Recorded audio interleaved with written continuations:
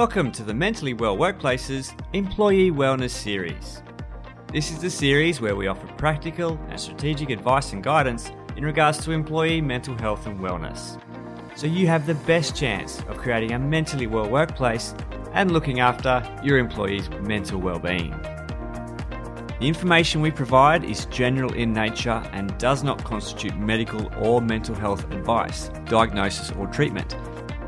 If you are feeling unwell or you suspect someone you know is, you are strongly encouraged to seek qualified and medical advice from someone such as your doctor, a healthcare professional, or you can call Lifeline on 131114. What is mental health? Now, everybody has mental health. Everybody has physical health. Mental health is not mental illness. Mental health is mental wellness. And we all sit somewhere on the mental health continuum. Now, the mental health continuum isn't a fixed point in time. We move along the mental health continuum through a day, through a week, through a month. And the mental health, where we sit on the mental health continuum, will depend upon the things that are going on around us and also the things that we tell ourselves. So when we're at the healthy, normal functioning end of the mental health continuum, it doesn't mean we're unaffected by stressors. It doesn't mean we're unaffected by difficulties that are going on in our lives and that we are zen. There is really no such thing. But when we're at the healthy, normal functioning end of the mental health continuum, it means that when stressful events arise, which are inevitable, that we tend to cope fairly well.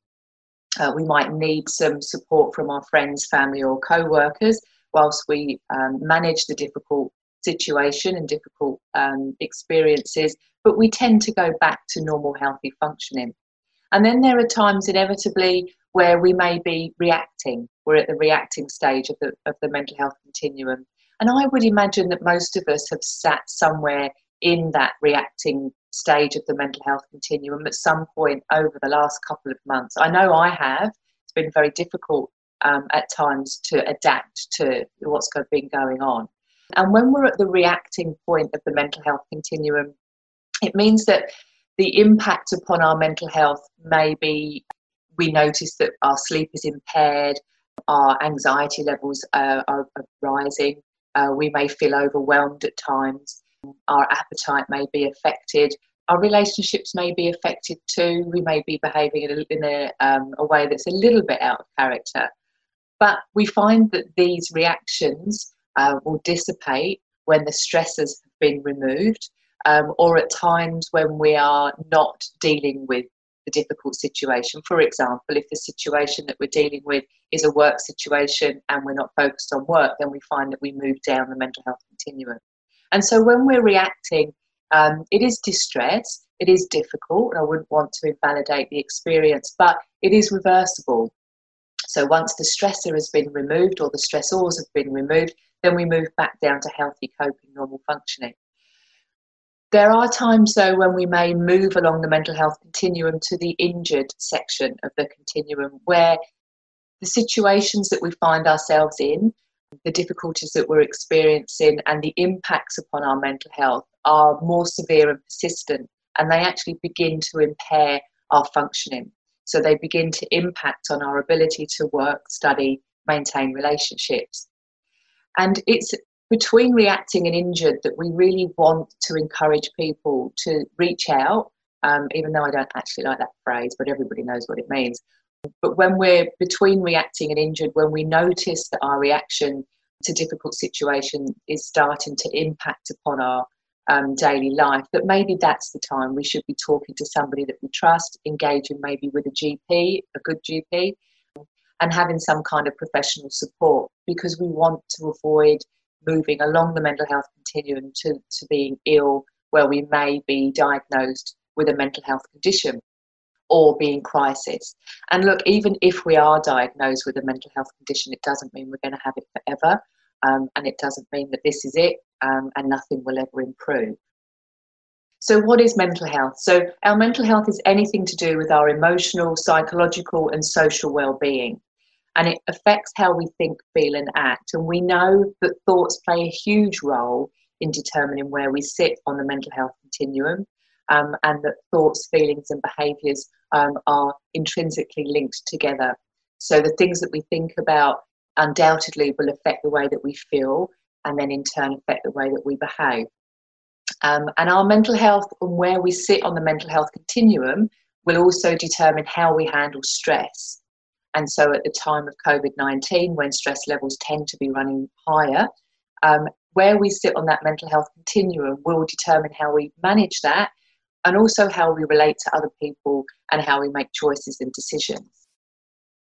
Mental illness, on the other hand, so mental health we all have, mental illness, on the other hand, are medical conditions. They are real medical conditions which impact on our ability to work, study and maintain relationships. And mental illness will impact on our thoughts, our emotions and our behaviour. But you can only have one episode of mental illness in your lifetime and never have another episode again. It's only a small minority of people who have ongoing mental health problems. So if you have found yourself becoming unwell in response to the COVID-19 pandemic, you may have needed to talk to your GP and engage with some kind of treatment, just know that it doesn't mean this is always going to be the case. I mean, this situation is very unusual, very unique, and none of us really know the right things to do. So if you have become unwell whilst dealing with the pandemic, do know that the odds are in your favour. It doesn't mean that you're going to be unwell for the rest of your life, and it doesn't mean that this is going to crop up continuously. It is only a small minority of people that go on to have ongoing mental health problems. What mental illness isn't, it is not a sign of weakness. It does not mean that you do not have a strong personality or that you are not resilient in any way. It isn't a sign of weakness. We don't suggest that people that have physical conditions are weak in any way. We don't tell people with chronic asthma to breathe deeper, and we certainly shouldn't be telling people that have mental illnesses that they should maybe man up or think positively or do some meditation, and that's going to sort you out.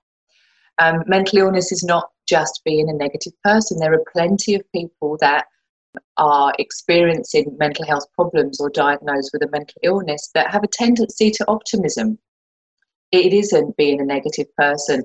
And you can't see how everybody experiences their mental illness, because you can't assume that if you notice that somebody's crying or sad all the time, then it must be a mental illness, and that everybody that's happy or wears a very happy face every day doesn't have a mental illness.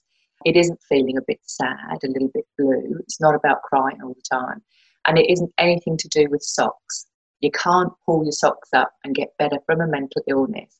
We need other reputable, credible treatments to help us get better, and we need the support of our friends, family and co-workers. So telling someone to pull their socks up, not good.